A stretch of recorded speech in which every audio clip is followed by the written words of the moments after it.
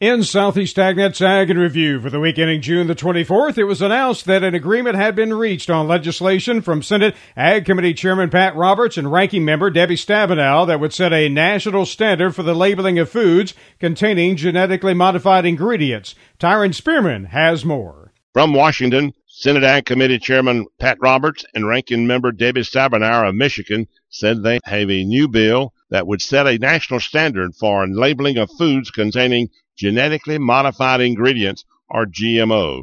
It has been a major issue in Washington and around the world.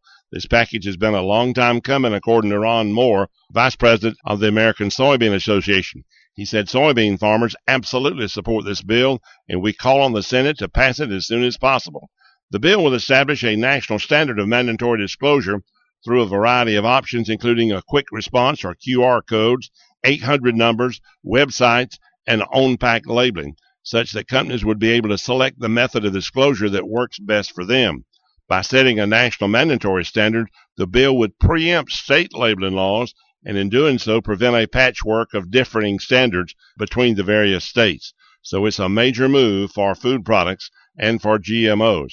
The legislation is a product of a full year of discussions and negotiations between Democrats and Republicans, according to ASA.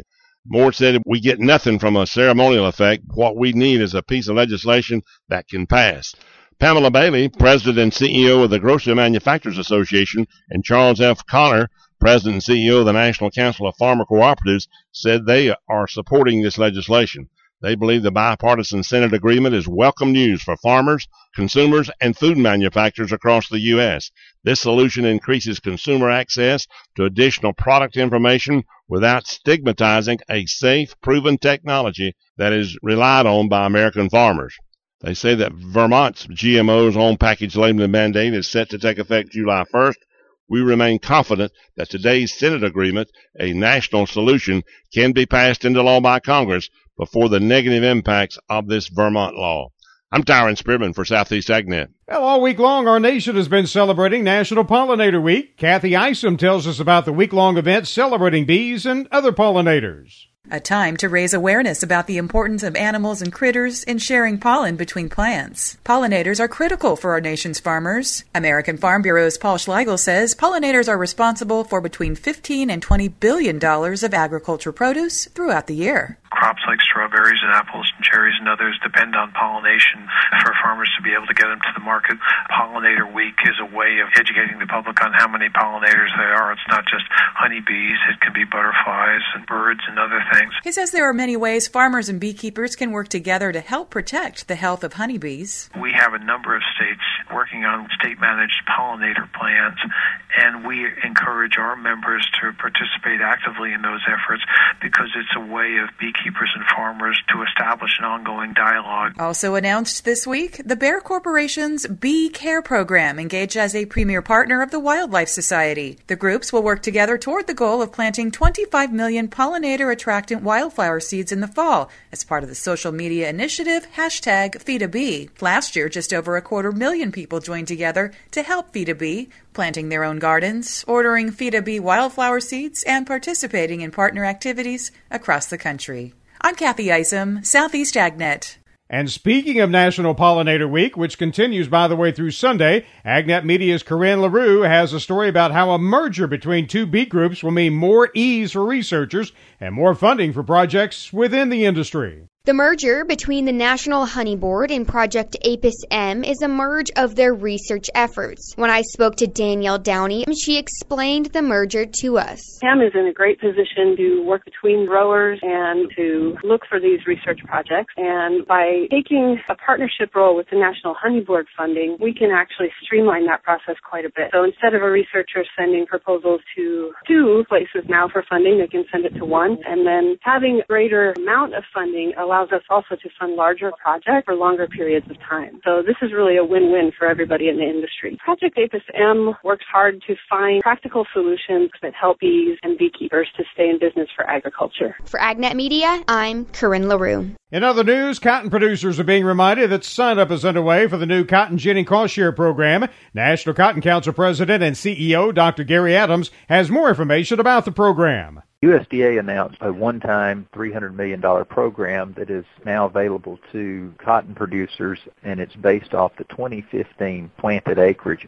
And it will provide cost share assistance to those producers based on a percentage of their ginning cost. So this is an assistance package that we had discussed with USDA and that we had worked toward. And we certainly appreciate Secretary Vilsack and USDA developing the program, and we think it will be a significant benefit to producers who have continued to struggle from sustained low prices and high production costs. The program is based off of ginning costs because it will help in the marketing assistance, and growers have to gin cotton to be able to market it. So that's the basis for the program, but we do believe it'll be some much-needed assistance. Now, letters were sent from the Farm Service Agency to producers who qualify. Producers will need to go in and sign up for the program by verifying what their planted acres, and that includes both planted acres and failed acres for the 2015 crop. That needs to occur. That sign-up period is through August 5th, so a relatively tight window, and there will not be an extension of that time period. And Dr. Adams says, according to the program, payment rates are regional. Producers will need to look and see what their payment rate is, but it essentially be the regional payment rate times the number of acres that were certified for the 2015 crop will determine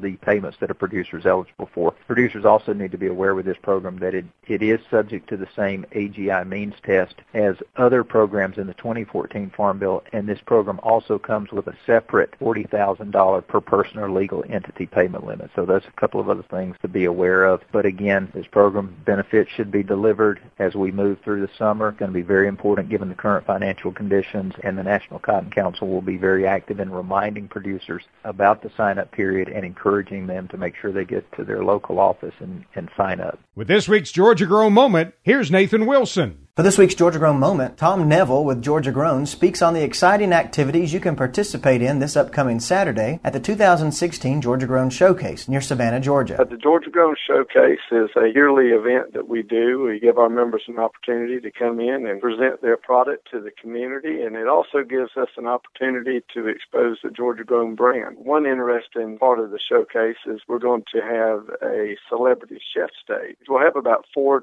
different chefs there throughout the day. We're going to have our own Georgia Grown executive chef, Holly Shute, there. We're also going to have Emmy Award winner Laura Lynn Carter. The Department of Agriculture is extremely excited to be partnered with Tanger Outlet and the Salt Table in presenting the 2016 Georgia Grown Showcase. This year's showcase will take place Saturday, June 25th from 10 a.m. to 3 p.m. at the new Tanger Outlet Mall in Pooler, Georgia. For more information, visit GeorgiaGrown.com. This is Nathan Wilson reminding you that if it's not local, it's not Georgia Grown. And to wrap up this week's podcast, Everett Griner talks about farm trend changes that are expected. Well, USDA has already predicted that net farm income will be down this year. That was not unexpected. Any farmer who has been in business more than 5 years knows there are good years and bad years. The objective is to hold on to enough of the good years to carry you through the slack years.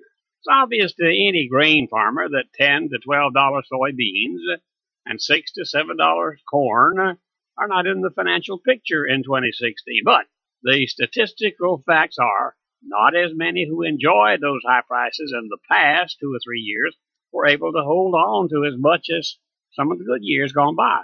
But there's a reason. Knowing how to recover is one of the first lessons learned by a farmer. By the end of this year, anything could change.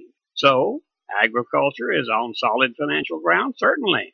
Wait till next year. And that's Ag Review for today. Everett Griner, Southeast AgNet. Those reports and more from this past week can be found on our website, southeastagnet.com. Randall Wiseman, Southeast AgNet.